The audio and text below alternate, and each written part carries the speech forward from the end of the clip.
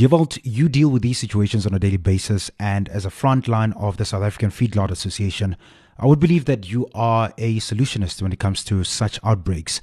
The big question is, what is rabies and how is it transmitted? Rabies is generally known as a killer disease, and rabies is a zoonotic disease, which means it is a disease which people can get from animals. It is caused by a virus which affects the brain and causes death. The virus is normally shed in saliva and is spread by the bite of an infected animal.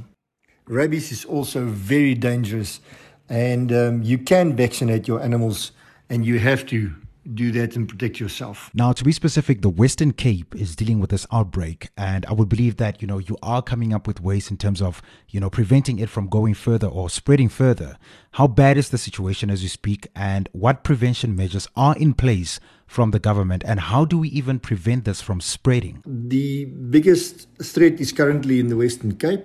And as we understand from the authorities in the Western Cape, they are currently vaccinating pets in Khayelitsha and affected areas where cases of rabies were reported. The Western Cape Minister of Agriculture, Dr. Ivan Meyer, indicated that our animal health technicians began vaccinating dogs and cats in that area yesterday.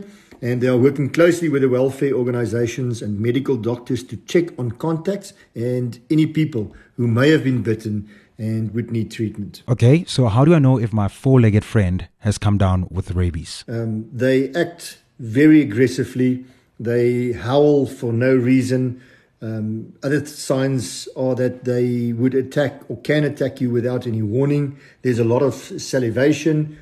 They bite at imaginary flies, and they've got a fixed stare.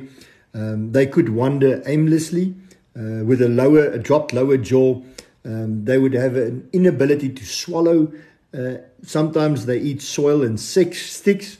They choke and vomit a lot, and difficulty walking, and also there could be some paralysis in many cases. This does not only affect our four-legged friends in the house, but this could also affect other animals like cats and horses and cows. And specifically in cows, it would seem that they bellow. There's also a lot of salivation, choking, and they act aggressive.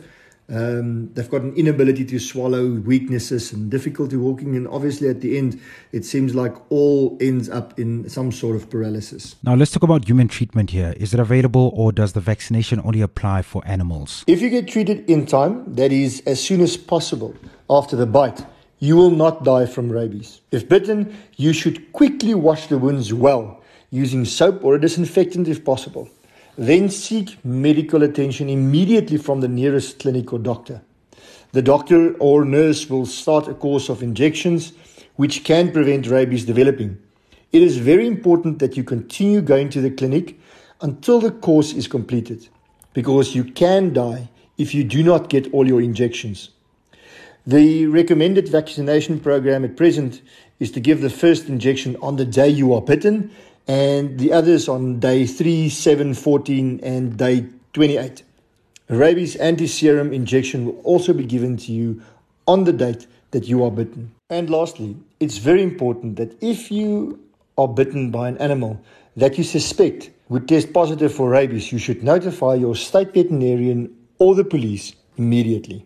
Now, Dewald, before I let you go, what advice do you have for farmers and pet owners who are panicking regarding the outbreak? Young animals should be vaccinated twice in the first year and then every 3 years, or as often as required by state veterinary authorities. The vaccine is safe and will not make your animals sick.